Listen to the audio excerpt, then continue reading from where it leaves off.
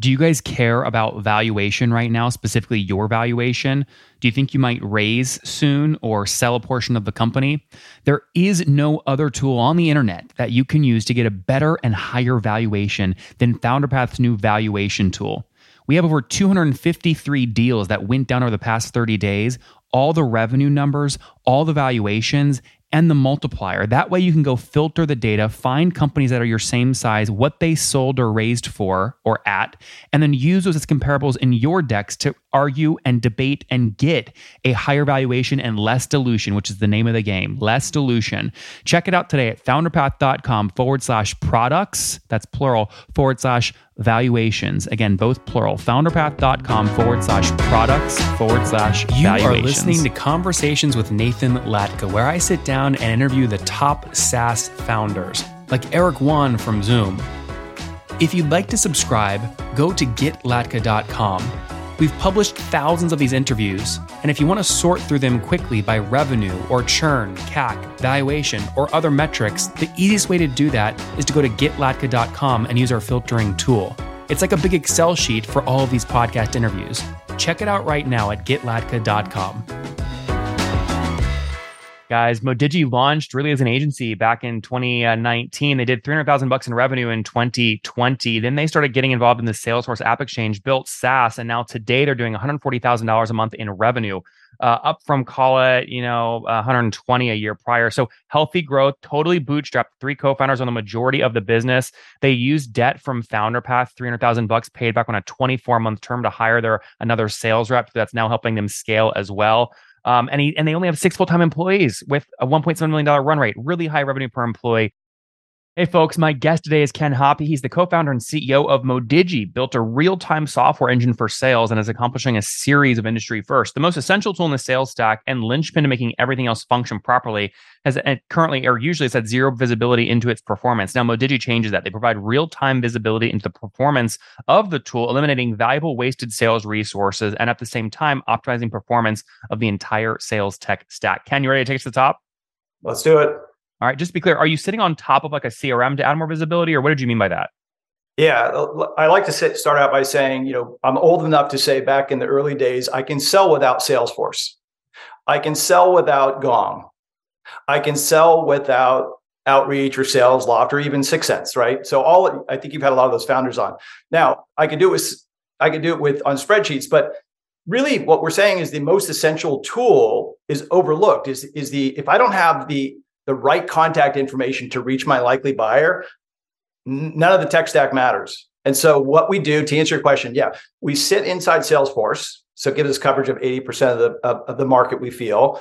We're a Salesforce managed package. And what we do in the background is we're auto inspecting. This has never been done before, which is giving visibility into the accuracy and quality of contact data. So as a full production product, we actually run inside Salesforce and interact with all the different sales engagement tools that I've mentioned, or sales tech stack tools. But what we're doing, Nathan, on the front end of our customer engagements is we're actually running what we call a data diagnostic. And for the first time ever, we're giving companies visibility into the quality and coverage, like the inaccuracies. For example, how many of the people that they prospected to in the last 30 days had actually changed companies, don't even work at the target company? How many phone numbers did they call that were inaccurate, that didn't work? And we had no idea. So we've sort of evolved as a company, because we originally thought the idea was we're just going to add mobile numbers to help companies and BDRs and SDRs reach their likely buyer, add the mobile channel. We thought that was the problem to solve, or the job to be done.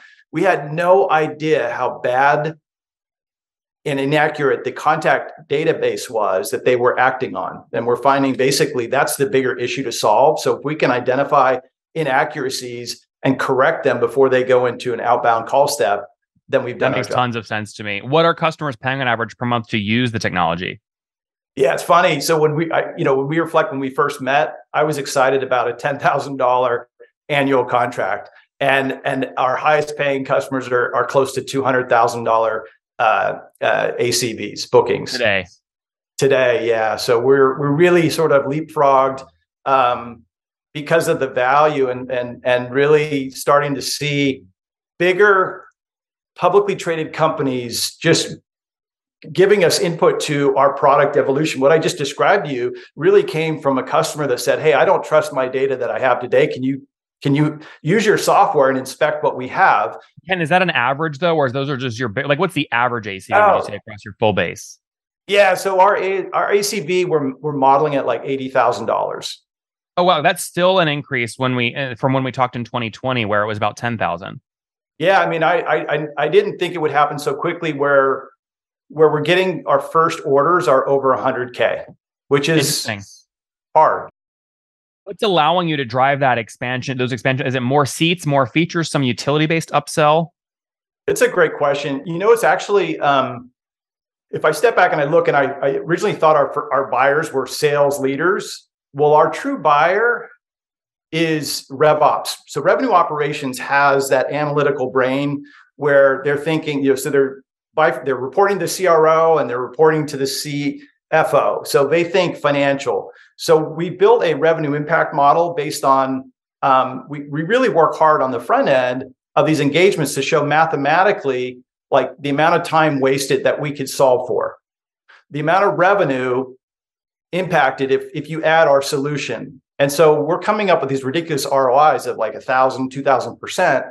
And so we're able to get these large deals because we show if for every dollar you give me, I can give you $10 back in revenue or optimization. But is it a feature-based upsell? Is it a seat-based upsell? It is a utility-based upsell? Or is it we're adding $1 million of new revenue, we keep 20% of it, a take rate model? Yeah. So if you remember last time, we charge a platform fee and then we charge a consumption. It's a consumption-based model. And it's really about what's growing is the ability to add functionality. So when you add automation modules, there's an additional fee for that. When you add the ability to do dynamic phone number validation, there's an additional fee for that. When you can do dynamic employment dispositioning. So we're adding, to answer your question, we're adding actually additional functionality, which adds value to the customer and adds more billable for Modigi. I'm trying to drill here, Ken, because I think you're pricing a very smart way that I want others to copy. You charge off the consumption model's number of API calls. And so what I just heard you say is they can unlock additional features, which enables them to call different kinds of APIs, which drives up the consumption model revenue. So it all feeds itself. Is that all accurate?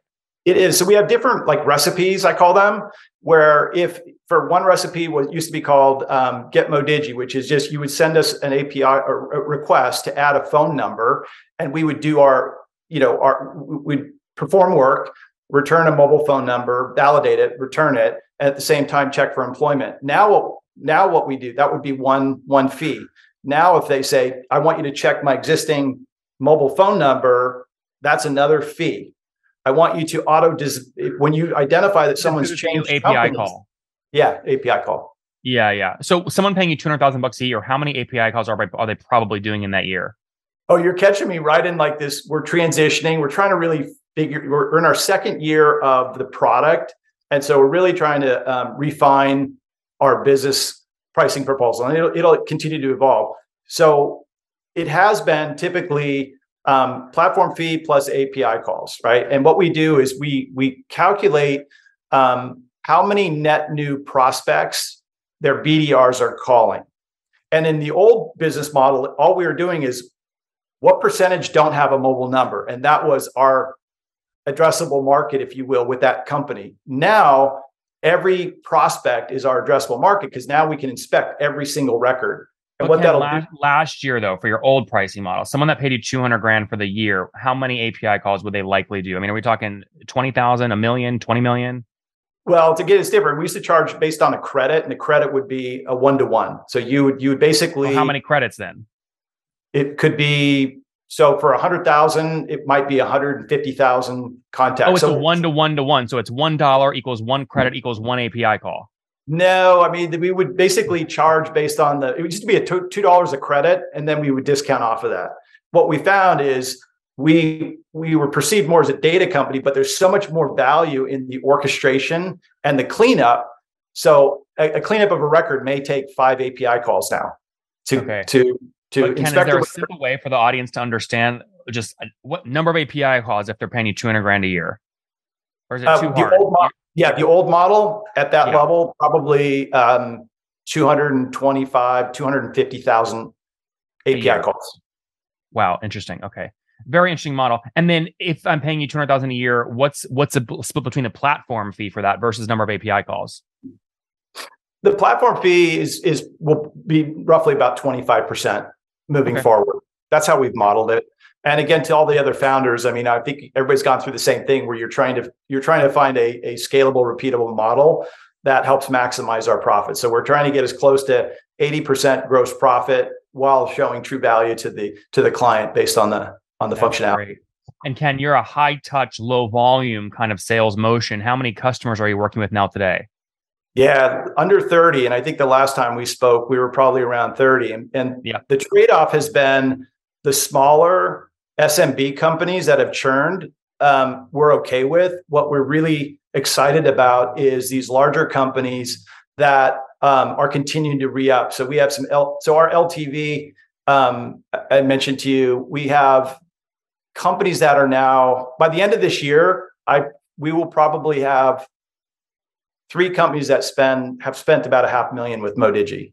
And that's really where we want to go. So it's an enterprise sale. Yeah. So 25 customers at $6,000 a month. You guys are doing about what, 150,000 a month in revenue if I multiply something like that?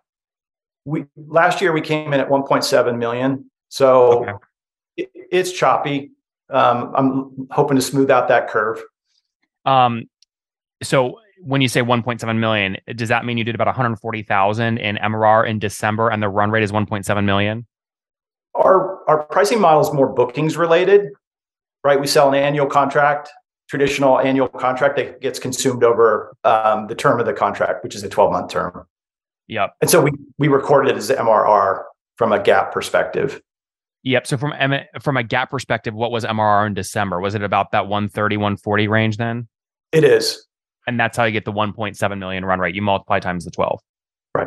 Okay, that makes sense. Okay, now what do you think you can grow here in 2023? Well, we've been very measured and deliberate in trying to maintain a profitable model and control the company. So we haven't done traditional VC. So we have a very small staff, but we feel. What's small? How many people? So we have really 6 full-time customer facing, whether it's sales or customer success. We're heavy on product development. And now we're just looking at, we've taken non-dilutive capital from FounderPath. Thank you so much. That's really helping us. Are you comfortable sharing how much you took? We took, 315. Awesome. What did we, I just don't remember. How many months are we letting you pay that back over? Do you know off the top of your head? I think it's a 20-month payback, if I recall, or 24, a 2-year. Yep. 2 years. But it gave us some runway. What it did, it gave us some runway to hire our first sales leader. And then we brought a BDR in-house. So again, we grew our first year as a services company. We were 300,000 in revenue. Which is what year? That was 20. And then 21, we became a SaaS company in February when the Salesforce Managed package was released. And then we just did a hair under $1 million. My goal was $1 million. I think we came in at 950 or 930. And then we wanted to hit 2 million this year. And we got close. Close. What do they say? Go for the stars, land on the moon, something like that. Yeah. So, I mean, there's no reason we can't. My stretch goal again is to double. So with Ken, what I love about this though is you've managed. So just to repeat the number, how many full-time employees today? So there's 6. There's 6 that are actually in the full-time work for Modigi, and then we outsourced a lot of development. How many contractors? It's an accordion, but basically we have our lead tech. So two sides of the house. We have our engine, which is in Google Cloud, and that basically we have a key technologist that runs that, and then we bring in expert Python developers when needed, and then we have a Salesforce development team that focuses on the managed package. And so combining those fluctuate between 5 and 10 people, depending on the development that we need. I love this story. I mean, your revenue per employee with the 6 full-timers is through the roof, and you're bootstrapped outside of the 200,000 you took from FounderPath, right? So, I mean, you own 100% of the business, you plus employees. Yeah, there's three of us that own the majority. Okay. So you have two co-founders.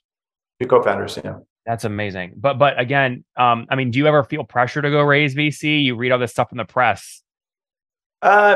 It's interesting. Yesterday I had a conversation with a good friend of mine who runs a industry ventures, Hans Wildens, and we talked over this. And I ran some models by him, and he said, "There's no reason you need to take traditional venture capital. I mean, because we have a path to profitability. We're profitable at the moment, and we just run really lean." Yep. I love that. Do you know off the 300,000 that you took from FounderPath, how much new MRR are you able to generate with that, or new ARR are you able to generate with it? I don't you have use that. It on a sales rep though, right? Does a sales rep have a quota? We do. Yeah. So sales reps has a $1.2 million quota.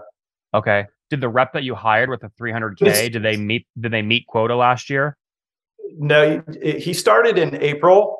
Okay. And so I'm a sales oriented CEO, and my co-founder is a sales oriented co-founder as well. So we've been doing the bulk of the sales at the moment, and then dragging Joe along. And then Joe he's got a healthy pipeline for 2023, which we're very excited about. I just wonder if this is repeatable, right? So like for every new sales rep that I'm making this up, I don't know Joe's salary, but let's say you're paying new sales reps 80K base, and then they can earn 80K commission on top. So 160 OTE if they hit, call it $1 million quota.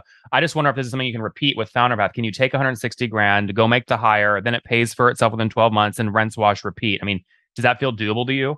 It does. We have a flywheel so I mentioned on the front end of the call, we're doing this, what's called a data diagnostic that gives the ability to provide empirical evidence of the problem that we're going to solve. So visibility, and then, understand and quantify the problem, see the problem, quantify the problem. And then we have a solution to solve the problem. We're getting really good traction on that. And so I feel my job is to get awareness because we've spent $0 on marketing. It's all been just brute force, and word of mouth is where our leads come from. That's awesome. Well, when you decided to go with FounderPath, did you do any research into any other debt providers? And again, it doesn't hurt my feelings if you name them, but help us understand sort of why did you choose to go with FounderPath? Well, we did. We looked at, we always try to look at three options. I won't name the other two. We just felt more comfortable. Well, first of all, there's a lot that you as a person and the relationship from just what you've built, your ecosystem was really a big factor. Your interest rates were more favorable as well. Your terms were more favorable. We love that. We try to give good rates. And also the key is founders always forget to ask for this. You want the longest payback period possible because it decreases your monthly repayments, right? Right. Yeah, and I could be wrong on the 24 months. It could be 36. Everything in FounderPath is totally confidential. We're SOC 2 compliant. So I can't share your data unless you tell. I know what it is. Do I have your permission to share how long your term is? You do. 24 months. Yeah. So it was great, right? You have plenty of time to sort of pay it back. It lets your sales rep get up to hitting his quota. And so it's obvious, hopefully ROI positive debt. I think it's like $17,000 a month, but what it does, it gives us that working capital to, apply to an extra engineer or to, like I said, to hire that sales and give that extra runway to where, yeah. I love it. It's a great model. Our whole goal is to help as many founders as possible get to a $10 million run rate and still own 100%. So I want to help you and your co-founders get as close to that thing as possible. Thank you so much. All right, Ken, let's wrap up here with the famous five. Number one, what's your favorite book? It's interesting. It's relatively unknown, but it's called Jobs to Be Done by Tony Olwick. It gave us some thought process into thinking about solving a problem instead of just building technology. So Jobs to Be Done. Number two, is there a CEO you're following or studying? I don't know if I'm studying anyone. I think, listen, we're heavy in the partner ecosystem. So I mentioned, Jason Zintac, one of our best use cases is with 6sense. We do some really good coupling with them. So I'm really following, I would say Jason's someone I'm tracking. He's great. Syntax is on fire too. All right. Number three, what's your favorite online tool for building Mudigi? It's still the Google, the Google Docs, Google spreadsheets. We use all that collaborative tools. And Ken, how many hours of sleep are you getting every night? It depends if I get up for morning yoga, but it's I'd say I try for 7 or 8 hours, but close to 6 to 7. That's great. And what's your situation? Married, single, kids? So this is I'll be married 23 years this year, and I have two daughters, 18 and 16. Wow. And how old are I think you had two birthdays since we last spoke. Are you 54 now? Yes. 54. Happy late birthday twice. Yes. Ken, last question. Something you wish you knew when you were 20. I'm a late entrepreneur, and I think I wish I would have taken action sooner in my career when I identified early problems, and that still sticks with me. Guys, Modigi launched really as an agency back in 2019. They did $300,000 in revenue in 2020. Then they started getting involved in the Salesforce App Exchange, built SaaS, and now today they're doing $140,000 a month in revenue, up from call it 120 a year prior. So healthy growth, totally bootstrapped. 3 co-founders on the majority of the business. They used debt from FounderPath, $300,000 paid back on a 24-month term to hire another sales rep that's now helping them scale as well. And they only have 6 full-time employees with a $1.7 million run rate, really high revenue per employee. We love this bootstrap mentality. We love Ken. Ken, thanks for taking us to the top. Thanks, David.